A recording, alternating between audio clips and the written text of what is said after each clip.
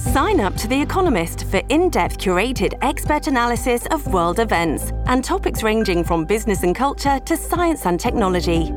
You'll get the weekly digital edition, online-only articles, curated newsletters on politics, the markets, science, culture and China, and full access to The Economist Podcast Plus. The Economist is independent journalism for independent thinking. Go to economist.com and get your first month free. This episode is brought to you by Shopify. Do you have a point of sale system you can trust, or is it a real POS? You need Shopify for retail. From accepting payments to managing inventory, Shopify POS has everything you need to sell in person. Go to shopify.com/system, all lowercase, to take your retail business to the next level today. That's shopify.com/system. Welcome back to Conflicted. The last episode was dedicated to the Yemeni civil war, an intractable conflict that continues to ravage the lives of the Yemeni people. Today, we're going to talk about perhaps the greatest tragedy of modern times, the Syrian civil war. In this war, you'll certainly notice a lot of the same players involved. It is a highly complicated civil war, and we're going to try to help you understand how on earth Syria's leader, Bashar al-Assad, and the world let this beautiful country and its people get caught in the dangerous crossfire between government and terrorists and foreign interests. Syria wasn't known for extremism or for this kind of brutality and bloodshed. This is foreign and alien to it. And this is why whenever basically I see jihadists, and jihadist sympathizers, whether they are in Europe or North America, in the Middle East or South Asia, and they keep telling me about Bashar this, Bashar this, Bashar that, the first thing I tell them, shut up. You and people like you empowered him. Stick with us. This is Conflicted. International community, honestly, really doesn't know We anything learned about that us. Boko Haram were in a village called Armuz. For years, and the program was exposed.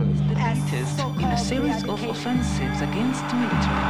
The very There first are millions of election. us, and we're basically crying for help.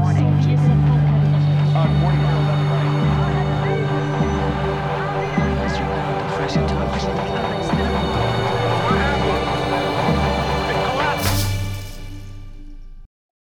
Here we are again, dear listener. I'm here as always with Eamon Dean, author of 9 Lives, My Life as MI6's top agent inside Al-Qaeda. 9 Lives, My Life as Al-Qaeda's top... Oh dear, you put me in trouble now. Author of 9 Lives, My Life as MI6's top agent inside Al-Qaeda. Eamon Dean, welcome as always, and I'm Thomas Small, co-producer of Path of Blood, a documentary film about Saudi Arabia and Al-Qaeda. Today, we will be discussing the great tragedy of modern times, the Syrian civil war. The last episode we devoted to the Yemeni civil war, a tragic conflict that is extremely complicated, in which Iran plays an important role, the Gulf states play an important role, the international community plays an important role.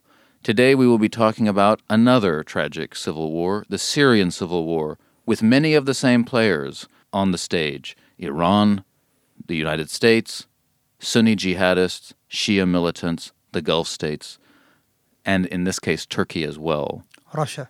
And of course Russia. It's an extremely complicated story, the Syrian civil war, much more complicated than even this podcast can do justice to, but we will do our best. So, to talk about Syria is a difficult thing. It's a complicated country. Its history is very complicated. The current president of Syria, Bashar al-Assad, came to power in 2000 following the death of his father, Hafez al-Assad, who had been dictator of the country for 30 years. For the first 3 years or so of Bashar al-Assad's rule, the West, in particular, was encouraged. It thought that Bashar al-Assad would introduce liberal reforms and would dial down some of the oppressive police state aspects of his regime. This was called the Damascus Spring. These hopes proved to be ill-founded when, following the American invasion of Iraq in 2003, Bashar al-Assad returned to the old ways of the Assad dynasty. He doubled down on oppression, of his own people. He facilitated jihadists moving into Iraq to help undermine American efforts there.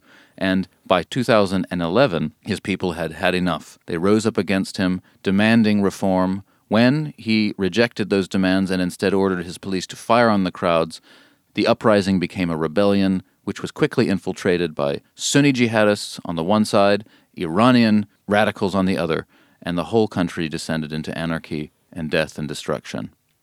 Ayman, tell us again, briefly, what is Iran's geostrategic aim in the region, and why would it focus on Syria?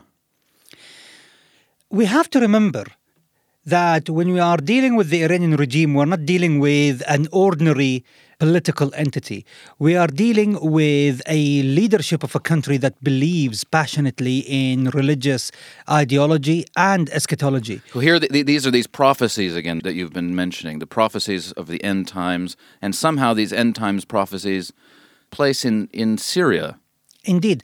And that's why I have to beg the indulgence of a Western audience when they hear, prophecies, when they hear the phrase eschatology, they immediately become cynical. But the answer is, do not try to analyze the mindset of the Iranian regime through your own religious skepticism and cynicism. No.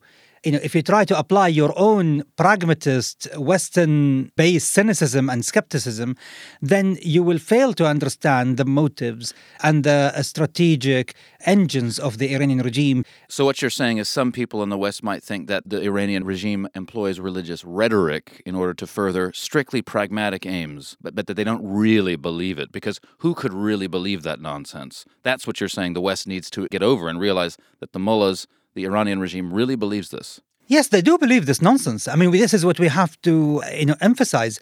The rallying cry of the Iranian Revolutionary Guard, of the Hezbollah, of the Lebanese Hezbollah brigades, of the battalions of the Houthis in Yemen, of the Shia militias in Iraq, in Syria, and elsewhere in the world, their rallying cry is Labbaika ya Mahdi. We are here for you, Mahdi. The Mahdi, which is a sort of end-of-times figure who comes on a white horse carrying a sword to vanquish the enemies of Islam. Oh, the enemies of the Shia Islam, I would say. In this case, in the eyes of the Iranians, the Shia. Yeah. Exactly. And, the savior figure. So, and this is why when, the entire political system in Iran is based on the Mahdi. I know many people will be skeptical, but actually, the system is called the Wilayat al-Faqih, which basically, for those who read Lord of the Rings trilogy, you have an absent king, and so in his stead there is a steward.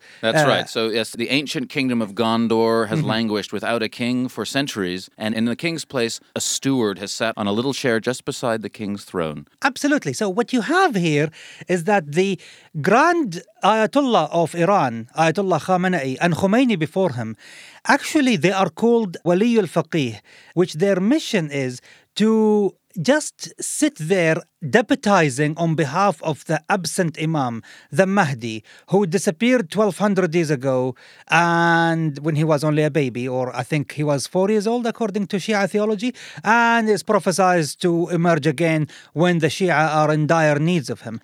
The entire political system is based on that. The title of the Grand Ayatollah, his mission, what is written into the constitution of Iran is actually all based on deputizing on behalf of that absent Imam, the 12th Imam who disappeared 1200 years ago. And when the 12th Imam, the Mahdi, returns, he's going to return to Syria?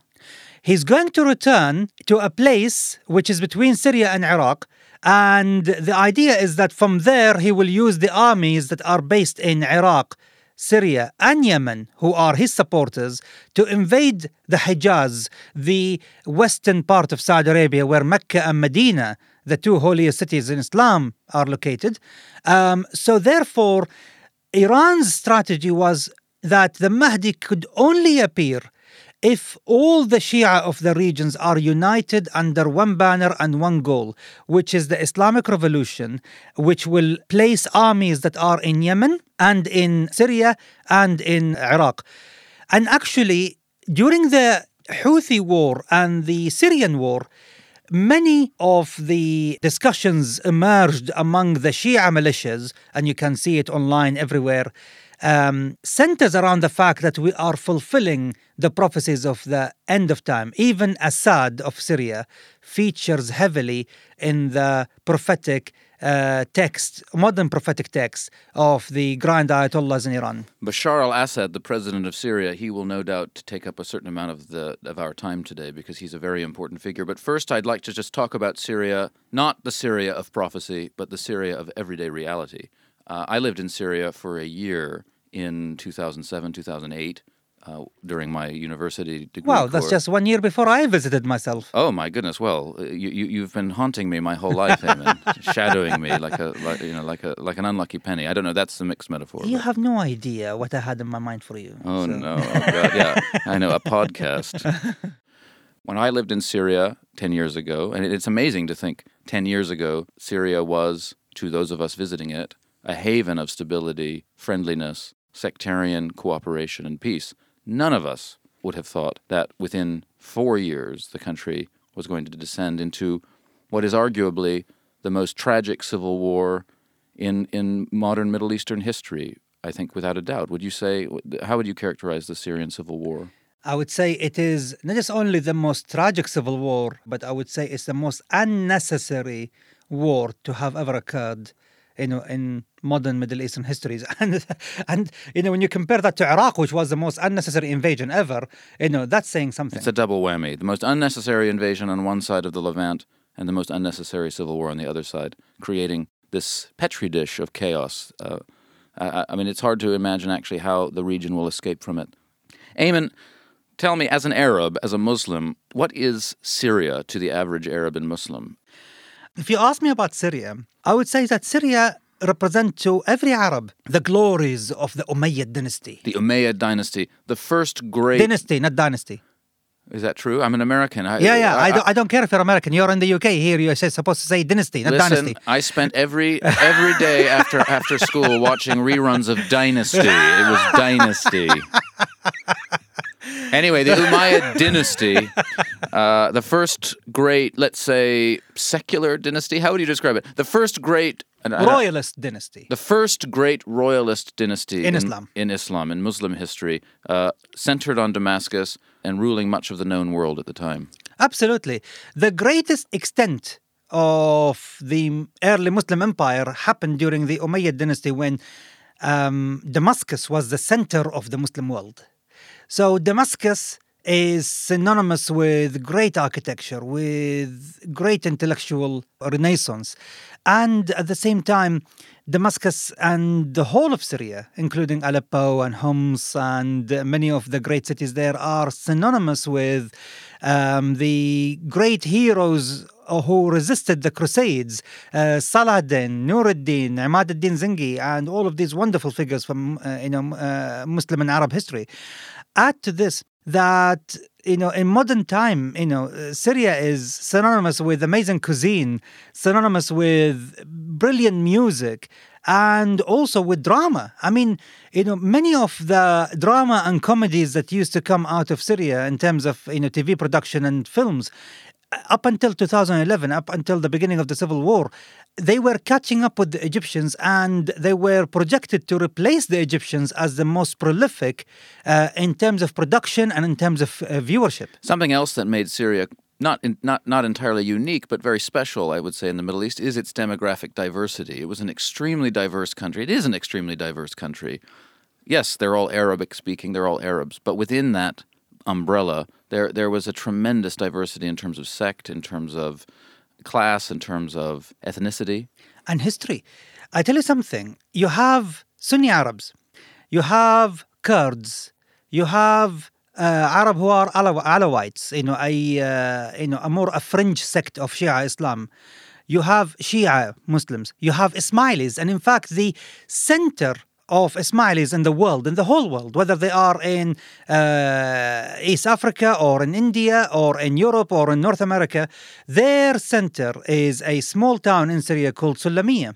You have the Druze. The Druze, of course, in the south. And all sorts of Christians as well. You have the Orthodox Christians, Syriac Christians, Catholic Christians, even Pentecostalist Christians these days. Oh, don't forget the Armenians. And Armenians.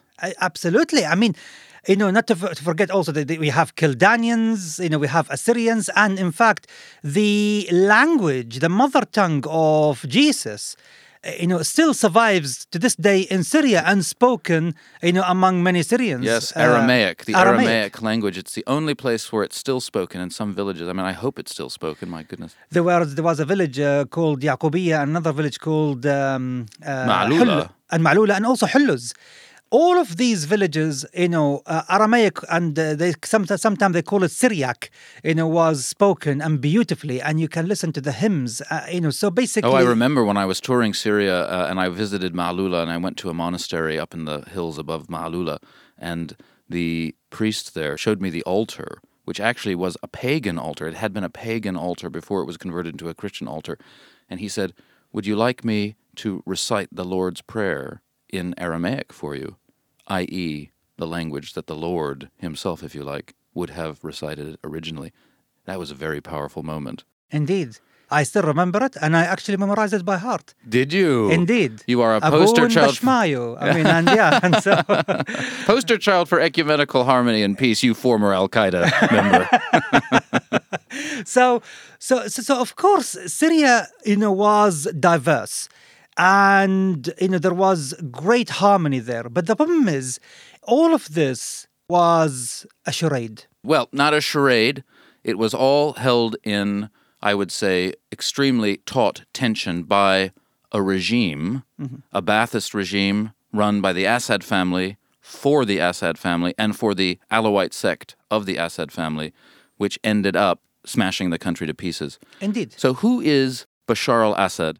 Why has he become now a byword for dictatorship and bloodletting? This man, in addition to being a psychopath and an extremely ugly man, lived in London for several years, where he trained as an eye doctor, lived, in northwest London, very, very nice, civilized, middle-class area, ended up falling in love with a Syrian British woman who grew up here, a nice West London girl with a cut-glass accent, who is now the First Lady of Syria, Asma al-Assad. A very strange contradiction, really. On the one hand, a nice British or anglicized middle-class family, a doctor, working on Harley Street, and at the same time, a psychopathic dictator of Syria. Well, shall I tell you about another evil eye doctor? Ayman al-Zawahiri. Oh, maybe there's a problem with eye doctors. Yeah. The leader of Al-Qaeda is an eye doctor. Eye doctors, we've got your number. Indeed. So Bashar al-Assad, he's famously soft-spoken. You look at him, he's a bit of a pencil neck, actually. He doesn't seem so scary. Well, you see, this is a problem with narcissistic psychopaths, is that they do not appear to you to be willing to sacrifice a whole nation in order for them to stay in power. Don't forget, the man wasn't actually going to be the successor. That's true. He had his older brother, Bassel al-Assad, who was groomed to succeed the father, Hafez al-Assad. Bassel al-Assad, he died in a car crash in Damascus. He was a famously reckless driver and famously a psychopath. He was supposed to be the psychopath, not Bashar. Indeed. But don't forget, the entire family is just a family of psychopaths. And I will tell you why. First of all, we have to go back to the 1966 when, you have the Ba'ath Party coming to power in Syria. Hafez al-Assad became the defense minister. And then in 1970, he staged a coup and became the president. Hafez al-Assad, the greatest survivor of Middle Eastern modern politics. And the trouble is that he held on to power so much, and he allowed his fellow minority Alawites to become powerful in the cabinet, in the army, in the intelligence services. So, they have taken over most of the important apparatus of power within Syria.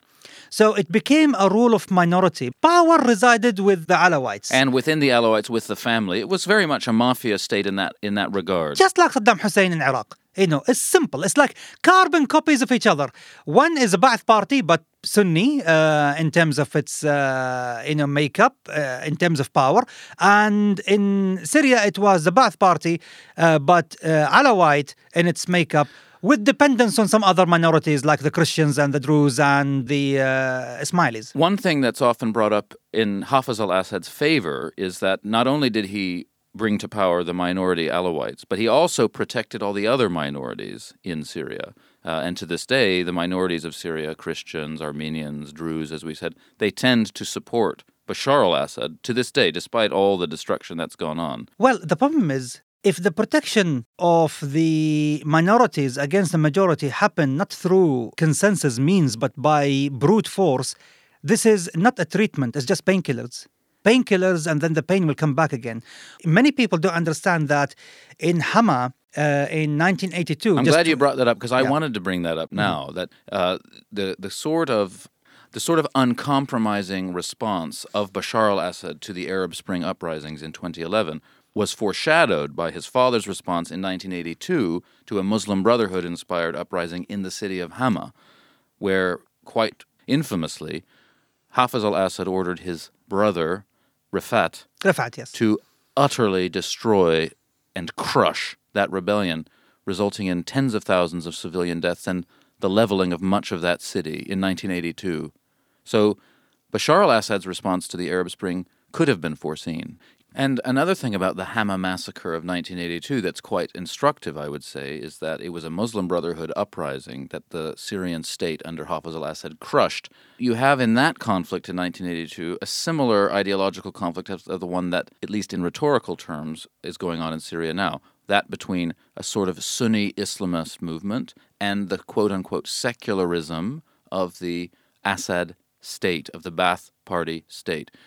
What does secularism mean in the context of the Ba'ath Party, and why? And do you think that it is fair to hold up the secularism of a state like Syria before it collapsed as a great achievement?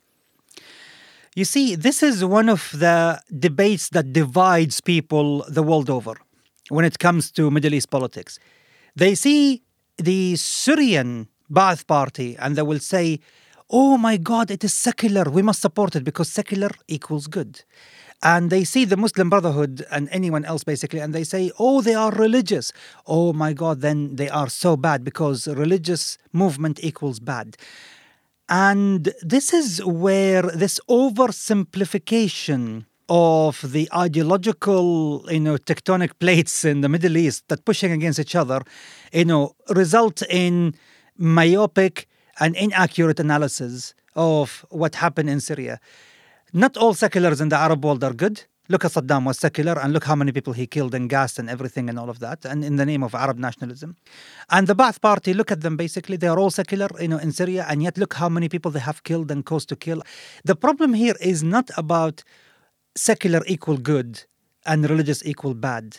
It's far more complex than that. Sometimes you have religious people who have more respect for democratic process and human rights than their secular counterparts, and that the most vicious dictators in the Middle East actually were secular in their outlook. Look at Gaddafi, look at Mubarak, before him Jamal Abdel Nasser, and look at Hafez al-Assad, and look at Saddam Hussein. All of them were secular. Sure, but you might say if the greatest threat of all is some sort of Taliban-style government rolling across the Middle East, then perhaps you need an authoritarian secularist to crack some skulls and break some eggs to prevent an even worse evil from establishing itself. This is why I always say that between the two wolves, so you have a wolf pack there and you have a wolf pack here, and they're fighting each other. And what's happening is that the world is divided, cheering, for one side against the other. And I would say, no.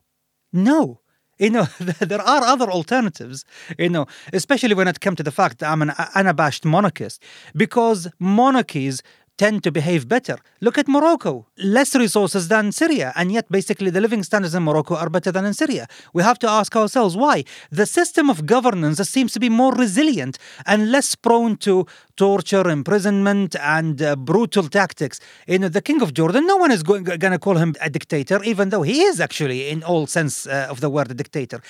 That is where people got it wrong as far as Bashar al-Assad. They saw his secularism and they viewed it as a virtue, when in fact, actually, it is not a virtue.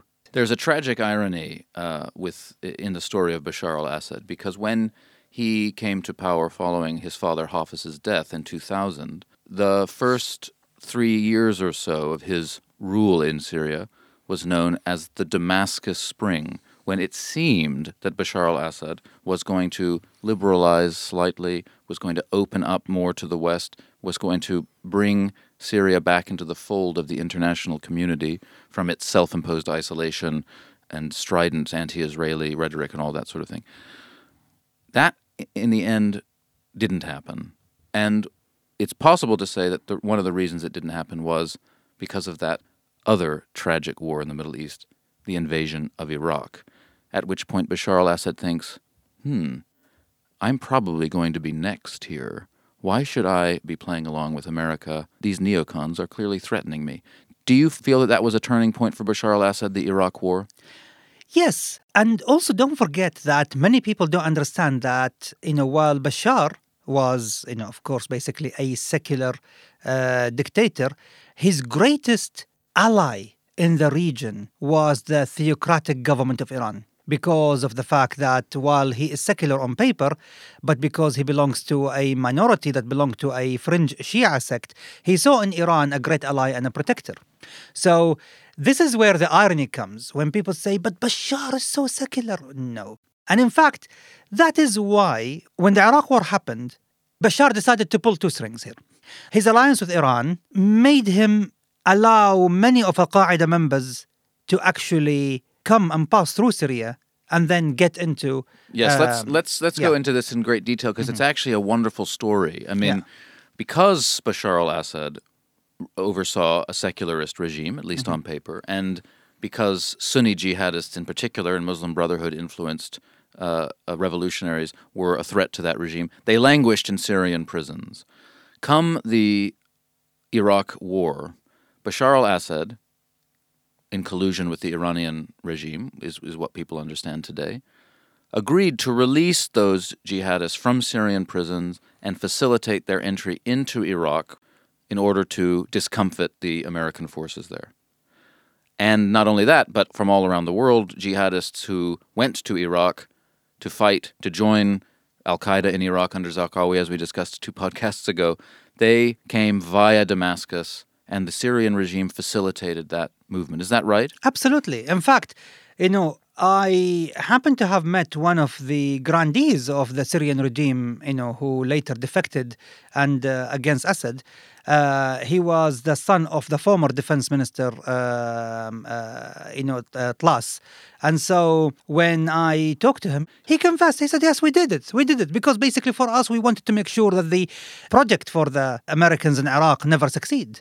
Then don't forget the other string I was talking about. Assad pulled the first string, which is the Iranian alliance, but the second string here was the fact that the Ba'ath Party in Iraq was still ideologically, linked to the Ba'ath Party in Damascus.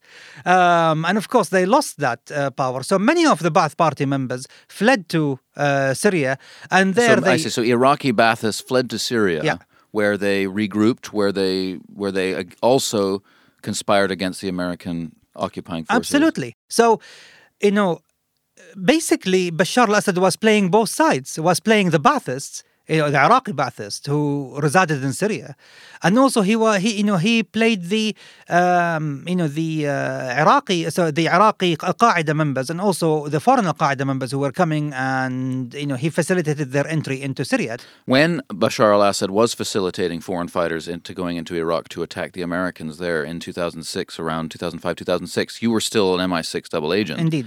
Were you working in any direct way on countering that, or I mean, how did the Western intelligence agencies counter that conspiracy? Well, it's simple. I mean, we discovered at the time that Syria was the route from as early as 2004. How? Because what happened is, of course, many people who were in Saudi Arabia and in Kuwait and in Bahrain, and these are the countries I was monitoring at the time, I was monitoring Al-Qaeda activities in these countries. Whenever you have a new young man recruited and wants to go to Iraq, where would he go? you will immediately find that there are certain people who I knew personally in Bahrain, in Kuwait, who would hand over small pieces of paper with instructions and phone numbers, and all of them are where? In Damascus. So I'm not talking about one example, 2 or 10 or 20. I'm talking about dozens of examples here. But Bashar al-Assad, by allowing this jihadist activity to take place inside Syria in those years, he was really laying the foundations for the destruction of his own country. Because in the end, these jihadists, they came back to Syria and began fighting him. So the Arab Spring, of course, afflicted many countries throughout the Middle East. In Syria, it played out in a unique way. Protests begin in the south of the country, but quite quickly it descended into violence. What happened? Well, I'll give you my take on what really happened here. Well, first give us the official narrative, and then undermine that narrative if you wish. The official narrative is that there is a conspiracy by Saudi Arabia, by Qatar, by Turkey, by the Muslim Brotherhood, by the US, by the European Union, by Jordan even, by Israel. So all of these powers, in fact, the Syrian TV used to call it the globalist conspiracy to topple the regime there. And what many people don't understand, that no one had any interest in the regime actually falling. No one, even the Saudis and the Qataris, no one wanted that to happen actually. They wanted just to punish Bashar for everything he did, the killing of the Prime Minister of Lebanon in 2005, assassinations of so many Lebanese pro-Saudi and pro-Gulf politicians, but that's another story. But no one wanted him to be toppled. So what happened here is that they said these protests in Daraa, which is the first city to experience protests in the south of Syria. Yeah, in late March of 2011. What happened there? According to the people, they were saying that 3 young kids, they were taken into custody for mischievous behavior. They were just kids from a poor neighborhood. They were young boys around the age of 11, 12 or 13. And then their bodies were found ditched somewhere. Mutilated. Yes, and raped.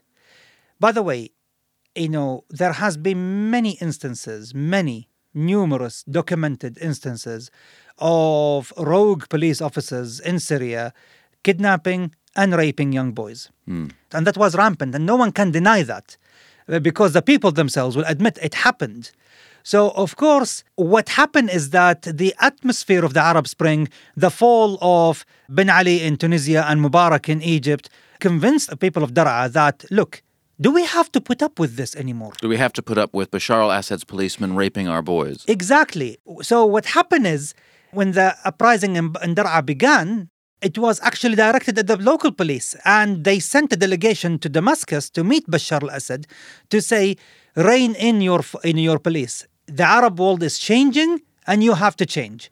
And your police need to be less repressive, less powers to the police. That's how it all started. Which just seems to me a perfectly legitimate thing for the people to do. Exactly, because I've been to Syria, you've been to Syria. You see how the police were behaving with impunity, taking bribes from people, oppressing people. If you are a police officer, it's just basically your salary is just like a tip. The rest of your income actually come from bribes. So, Syria was an incredibly corrupt police state. Don't forget, it's the only country in the world almost where undemocratically a son succeeded his father as a president. The second one was North Korea.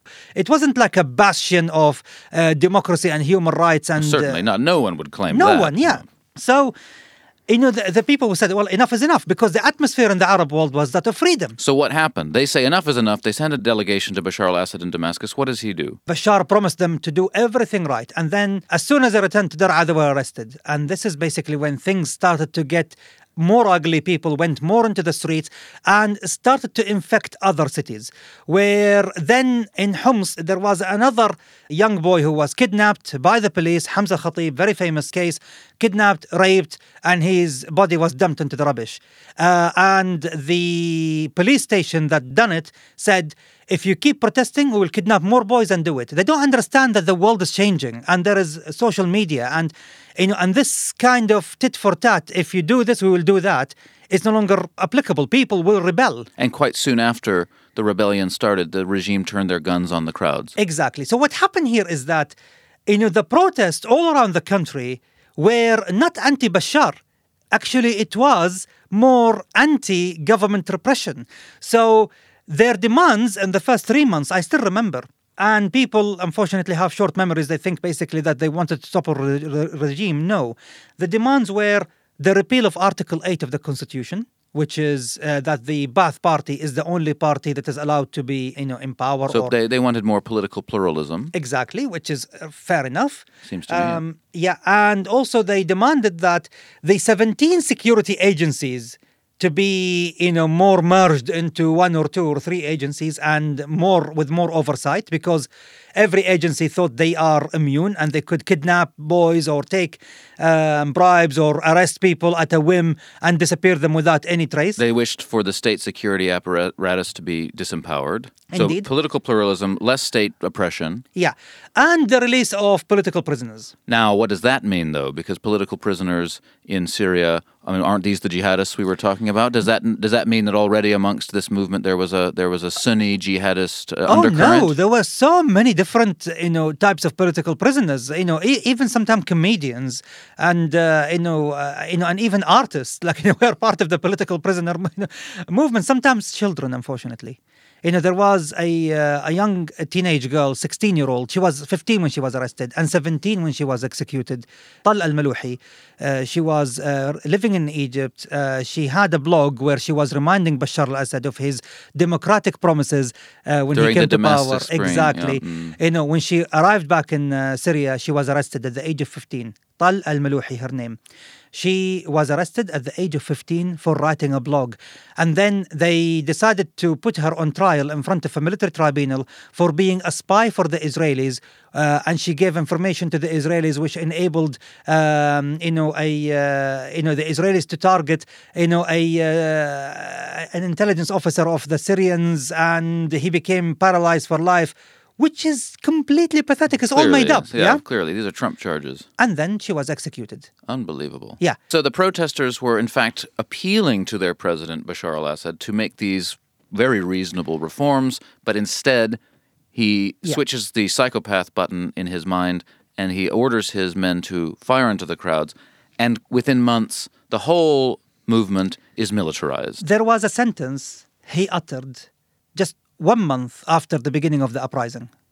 After 1 month, or less than that, he gave a speech to parliament. Well, to the appointed parliament, as you know, in Syria. And in that speech, I was listening to him so intently. Of course, basically, I was trying to see where will he go, which direction he will take. And one sentence, just one sentence, in my opinion, inaugurated the whole civil war. Because he said, of course, at the time, there were about 700,000, 800,000 people on the streets of Syria, out of about 25 million population. So it was still easily containable. He said that from the videos of the protests, we have identified 64,000 protesters who we believe are criminals. And we will arrest them and justice will be done. That is, in my opinion, the stupidest, most idiotic, dangerous sentence ever uttered in modern Middle Eastern history. When there are 800,000 people on the streets and you are saying we have identified 64,000, each and every one of these 800,000 will never come back home. That you have basically inaugurated civil war because you told them, keep on protesting, keep on being violent, keep on, this uprising, because if you go back home, you will have the secret prisons treatment. And Bashar's prisons are very infamous, unfortunately, for being nothing but death factory. He undermined the possibility that these protests could have resulted in something like reform because he wasn't interested in reform. Not interested in reform. When you threaten the protesters on the street that possibly all of you will be in prison because none of them know which one of them is part of the 64,000. You give them a point of no return. You put them on a path where there is no return. The Syrian civil war did quickly devolve into total violence on all sides. And I'll have to ask us to sort of skip forward 3 or 4 years to when the civil war was raging at its most violent. We have a battlefield scenario where there are myriad Sunni jihadist groups, myriad so-called moderate revolutionary groups, although who these people are has never been entirely clear to anyone. You have Bashar al-Assad's forces. You have Hezbollah in Lebanon providing troops to Bashar al-Assad to fight the Sunni jihadists. You have Iranian Revolutionary Guard commanders overseeing that Bashar al-Assad effort. You have Afghan Shia mercenaries shipped in by the Iranian regime to Syria to provide further troops. It's a total shitstorm. And at the same time, you have foreign powers, the United States, the EU, Turkey, Saudi Arabia, Qatar, on the opposition side to Bashar al-Assad, coordinating, miscoordinating. And then, in the midst of all this, you have ISIS arise. Let's talk about these jihadists. Why such a patchwork? Why such a kaleidoscope of jihadist groups fighting each other, fighting the regime, fighting the Americans? What was going on? You see, the greatest calamity that Syria suffered after Bashar al-Assad, was the arrival of Al-Qaeda. This episode is brought to you by Shopify. Do you have a point of sale system you can trust, or is it a real POS? You need Shopify for retail. From accepting payments to managing inventory, Shopify POS has everything you need to sell in person. Go to shopify.com/system, all lowercase, to take your retail business to the next level today. That's shopify.com/system. When my wife asked me, could you tell me in one sentence what went wrong with Syria? So I told her Al-Qaeda came to town. Now, tell us that story. Yeah. Well, you see, Bashar was partly responsible for that in two ways. One before the war and one after the war. Well, before the war, as we said, he released Al-Qaeda prisoners and such like people from prison and sent them to Iraq, where they regrouped and came back to bite him in the butt. Exactly. The second way, after the war, in which the way he responded to the uprising, which was moderate at the beginning, with violence, led to people trying to find, who will protect us? Who will actually, be the force that could actually force Assad to reevaluate his options? And they turned to Al-Qaeda, which was called initially in Syria the Nusra Front. Exactly, Jabhat al-Nusra, which means the support front. And so the Nusra Front was an Al-Qaeda franchise, if you like, but at the beginning, not everyone knew that. Is that right? They had done a pretty good job of hiding their Al-Qaeda affiliation. I knew. Well, yeah, you're not just everybody. But I knew because immediately I started to notice, because don't forget, after I left the service of MI5 and MI6 in 2006, I became a banker, as many listeners would have known by now. And because I was a banker, I was always, in the banking section which monitor terrorism finance. Around November, December of 2011, just about 7-8 months after the beginning of the uprising, that there are certain Al-Qaeda financiers in Kuwait, in Bahrain, and Qatar, started some movement of collecting money for certain groups. And that's when I started to become suspicious that something is not right. And I remember, even at a great risk to me, I went all the way to Kuwait at the beginning of 2012 and even attended one of these fundraising meetings. Wow. Which was risky, but I just wanted to... Risky because at that point there was already the fatwa against you. Exactly. Your former Al-Qaeda, brothers were going to kill you. Exactly. So thank God there were hundreds basically in that big tent erected, near one of the diwaniyas in Kuwait, basically. So you're saying you went to a jamboree in Kuwait, specifically oriented towards raising money for terrorists in Syria. Well, they didn't call them terrorists. They called them basically, the cause of jihad in Syria against the tyrant Bashar al-Assad. Right.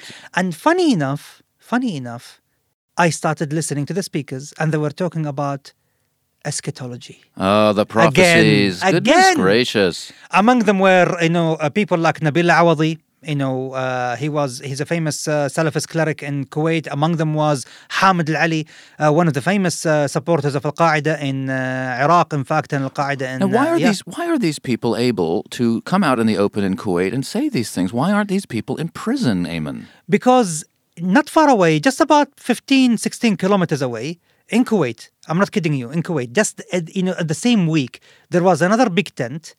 Yes, I'm not kidding. There was another big tent, another gathering of Shia Kuwaitis raising funds for militants to go and fight in Syria alongside Bashar al-Assad. So Gulf funding was funding both sides. Yes.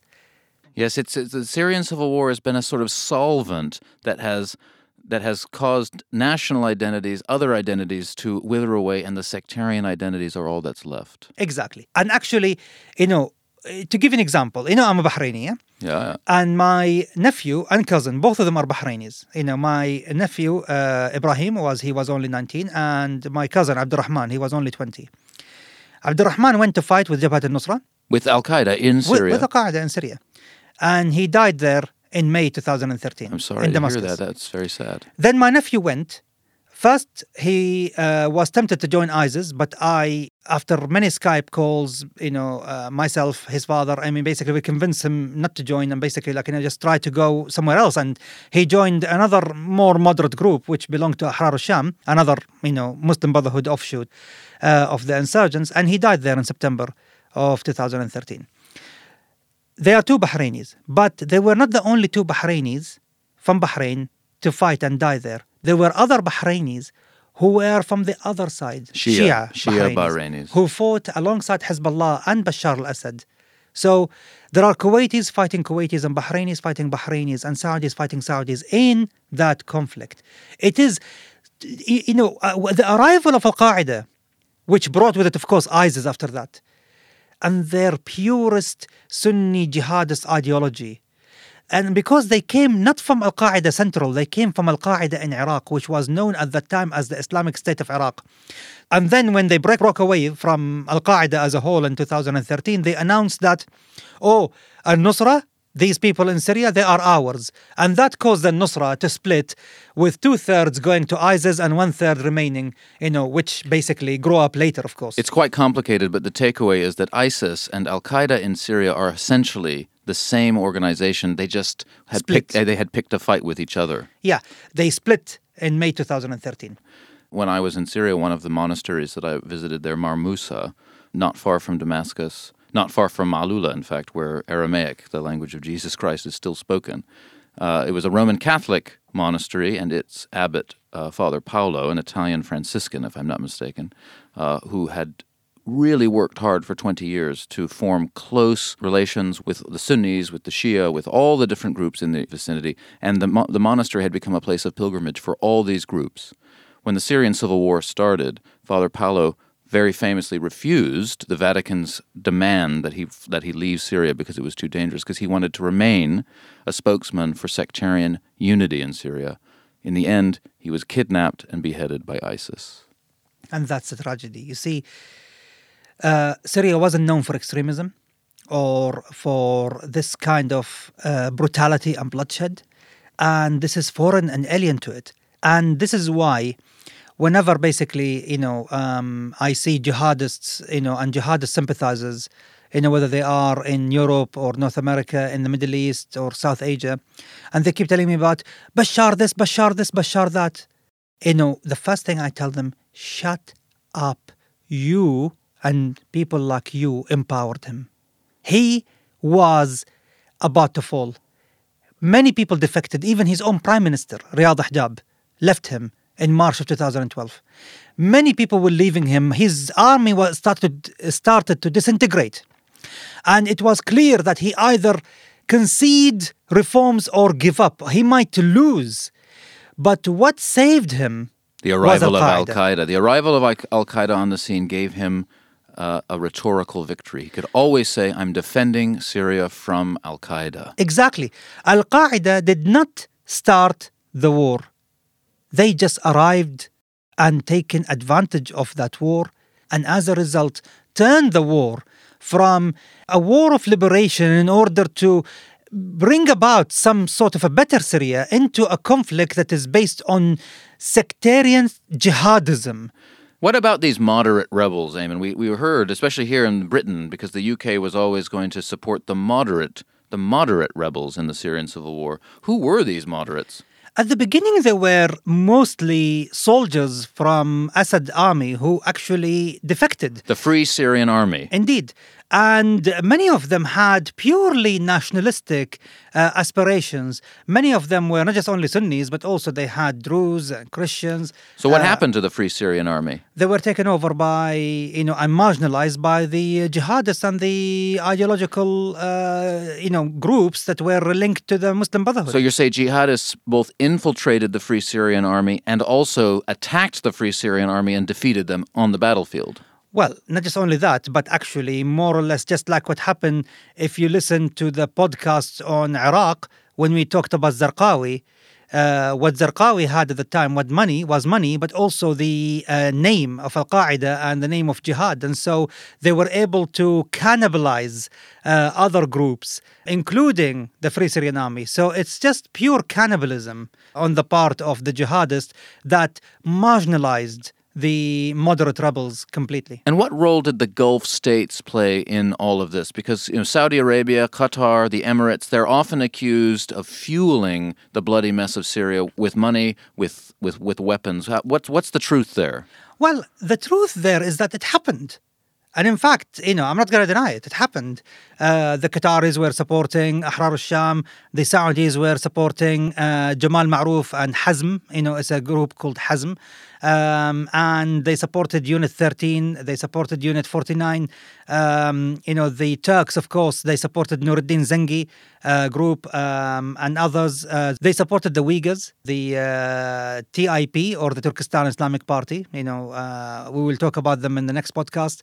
So in a sense, all of this was not coordinated. And at the same time, many of them, while they were moderate, but they were not moderate enough. They still had this tinge of either jihadism or Muslim Brotherhood, ideology about them. But surely some of these Gulf states also supported Al-Qaeda directly, ISIS directly. That's what we were always told. No. None of them did. None of them. And you see, I always basically had. How can we believe you, Ayman? Actually, I mean, surely you're just an apologist for Gulf states. No, of course not. I'm not an apologist for anyone. I'm an apologist only for the truth. And for me, I am a ex-spy, and after that, a financial banking investigator, which means that I follow the money. And whenever someone challenge me on this and says the Saudis are supporting ISIS and Al-Qaeda, the Qataris are supporting ISIS and Al-Qaeda, the Americans actually are supporting and creating ISIS and Al-Qaeda. These are all the accusations. Yeah. And I would say to everyone, look, I have spent 11 years of my life in the banking sector. Before that, 8 years of my life as a spy against terrorist groups. So, unless if you have with you, official transactions, banking transactions, or any other form of transactions that I can take actually to court, then please do not utter this nonsense. Why? Because I have followed terrorism finance for 19 years of my life. And you're saying there's no hard evidence that Gulf states supported either ISIS or Al-Qaeda in Syria?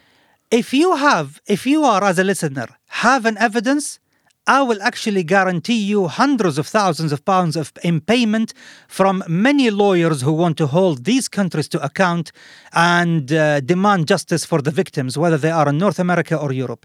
If you have evidence, come forward. You don't, then it's not there. If you hear about me buying a Lamborghini and basically living in one of the mansions in Beverly Hills, it means that I finally found the evidence. That's the lottery ticket. That's the lottery ticket. The proof we've all been looking for. Because if it happened, I would be a rich man by now. But it never happened. They were supporting groups that are not related to Al-Qaeda or ISIS. They did. But these groups cannot be classified as terrorists because they were not classified as terrorists by the U.S. Treasury or by the EU. And sadly, indirectly, the support of these other groups may have led to the empowerment and aggrandizement of Al-Qaeda and ISIS when Al-Qaeda and ISIS conquered those groups and expropriated the funds and the weapons that had been given them. So it was blowback. Absolutely. And that's why all of these countries stopped completely. By, I would say, the end of 2016, that's it. All the support dried out. They realized that their support for other jihadist groups, other resistance groups in Syria had backfired. Exactly. First, the Americans told them stop, and they also stopped on their own volition. as well as the fact that the Americans decided that the best one to fight ISIS are not those so-called moderate, Syrian groups. They are useless. The only ones who can do that were the Kurds. America empowered the Kurds. Now, that allows me to ask a question about America in the Syrian civil war, and especially the former President Barack Obama, often accused of waffling in his response to that conflict, accused of drawing his red lines beyond which he said Bashar al-Assad would not be allowed to pass, but then Bashar al-Assad would transgress the red line and Obama would do little or nothing. What is your estimation of America's intervention or lack of intervention in the Syrian civil war, especially given the fact that you say America's intervention in Iraq was such a disaster? You see, the problem of the Syrian conflict is that it was a victim of the Iraq war in many ways, of the radicalization that took place in Iraq, which basically sent ISIS and Al-Qaeda from Iraq back to Syria. But also because in Iraq, the West was overcommitted. In Syria, because of what happened in Iraq, the West was undercommitted. And what Syria needed, especially that window between November 2011 and June of 2012, that window, if the Americans used it wisely, all what was needed was just 2 American submarines and 72 Tomahawk missiles raining on Bashar al-Assad's security and military apparatus, and his own army would have ditched him immediately. There would have been a coup, and his vice president, Sunni yet secular and Ba'athist, Farouk al-Shar' would have become president, and the Syrian civil war would have ended before it even started. So why didn't Barack Obama order the Tomahawks to rain down? Because he was a chicken. He was a chicken? Yes. Okay, expand on that. Okay. The problem with Barack Obama is that he was always a hesitant leader when it came to world events. This is why Putin took advantage of Obama's hesitation on the world stage. And he supported, of course, stupidly, the Arab uprising, especially against Mubarak. But then he did not want to intervene. He was always anti-intervention. But what about in Libya? We intervened in Libya. Why did we intervene in Libya but not in Syria? Oil? No, there was more to it than that. Barack Obama wanted to appease the Iranians over the nuclear deal, and he wanted to negotiate a nuclear deal with them. Antagonizing them on Syria meant that he would lose Iran forever. So for the sake of that nuclear deal, which is gone now anyway. Because Trump has vetoed it. Exactly. Or has abrogated it. Absolutely. So for the sake of that deal, he hesitated on Syria so much that this hesitation cost the Syrians and the world, especially Europe with the waves of migration, a lot of great pain. And finally, Russia intervened in the Syrian civil war on the side of Bashar al-Assad to protect its naval base in Tartus on the Mediterranean coast, to project its own influence in the Middle East further, to take advantage of Barack Obama's hesitation and, in general, Obama's withdrawal of American influence from the region. And in alliance with Iran, Russia has ended up being the major player in that part of the world. No one would have foreseen this 10 years ago. Of course not. And that's the problem with, the fact that Barack Obama's foreign policy was absolutely disastrous as far as the Middle East was concerned. Because he could have put an end to this war, even if he really, really forced Bashar al-Assad into a corner, he could have forced him to concede at least some reforms. But unfortunately, he decided to sit on the sidelines and allow this, to happen. And Why? does Russia now call the shots in the region then? Well, not in the region, but in Syria at least. And I want to raise another issue, how to show the globalist thing of it. There are two people I blame personally for sending Syria into this chaos even further because of their constant interference, theological, ideological interference with the uprising in Syria. Abu Qatada, the Jordanian cleric who was based here in the UK for more than 13 years, possibly even more. Actually, no, 20 years almost. And he went to Jordan after he left the UK, of course, when he was extradited to Jordan. And there, the Jordanians allowed him, to have his own Twitter account and online presence. And he kept talking about, you must do this, you mustn't do that, you must do this. Don't agree to democracy, don't agree to pluralism, don't agree to sectarian He's addressing harmony. the Syrian uprising, is Absolutely. he? And he just kept, along with the other snake, Abu Muhammad al-Maqdisi, who was also responsible for informing the ideology of Al-Qaeda in Saudi Arabia in the early days, which, informed your film, Path of Blood. Both of them, put their poisons into the mind of the young people in Syria who were, protesting based on, civil rights demands, and turned all of this into ideological battlefield over jihadist ideology purity. So when you said at the beginning of the episode that the Syrian civil war was the most preventable civil war in the Middle Eastern history, is it because Al-Qaeda didn't need to have arrived on the scene? I would say it was preventable because of several facts. One, Assad did not need to use repression or violence against his own people. No. He could have just conceded few reforms, and the number of protesters would have plummeted from the hundreds of thousands to only a few thousands, which then he can deal with. But he could have conceded reforms. Some people will say, oh no, the protesters would have kept on. No, I will say no, because we have two other countries where when reforms were promised, the protesters went home: Jordan and Morocco. Both of them led by young people, King Abdullah of Jordan and King Mohammed VI of Morocco. Both conceded reforms. And in both cases, the protesters went home. So Bashar could have conceded reforms. What else? He did not need to utter that sentence, the most fateful sentence in the Syrian history, when he said that there are 64,000 people we identified, we will arrest them. That was wrong.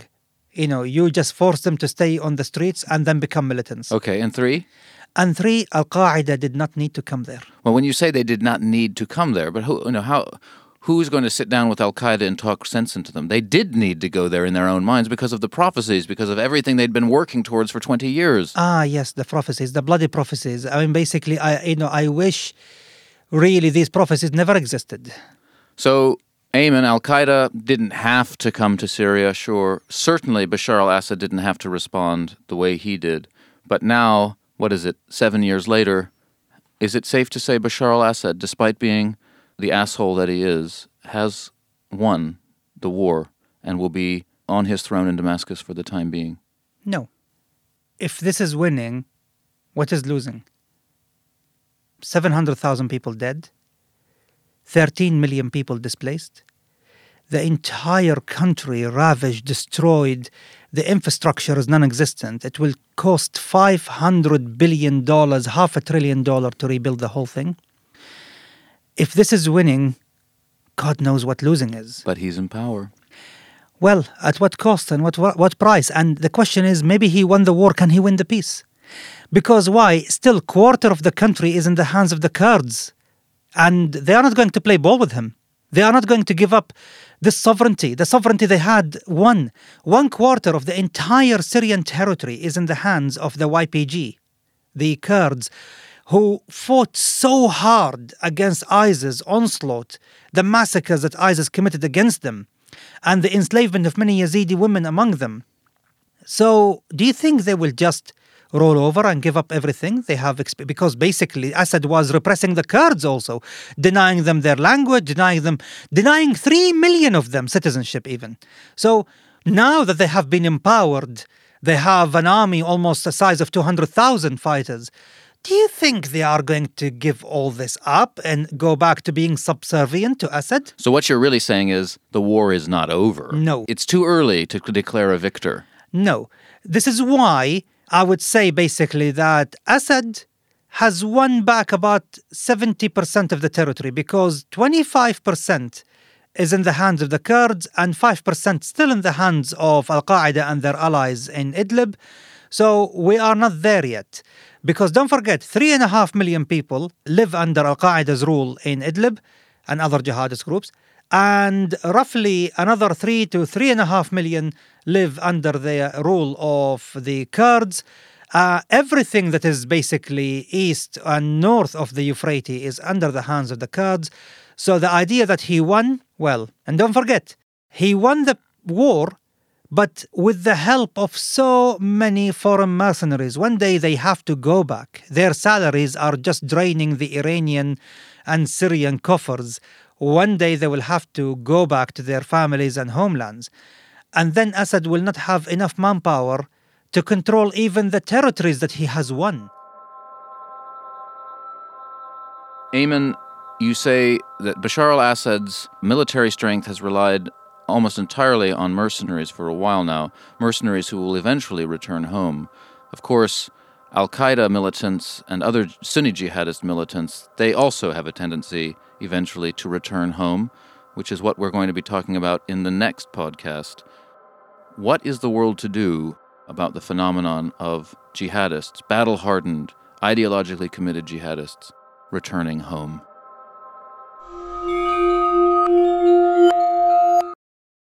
This episode of Conflicted was produced by Jake Warren and Sandra Ferrari. Original music by Matt Huxley. If you want to hear more of Conflicted, make sure you search for us on Apple Podcasts or wherever you download yours.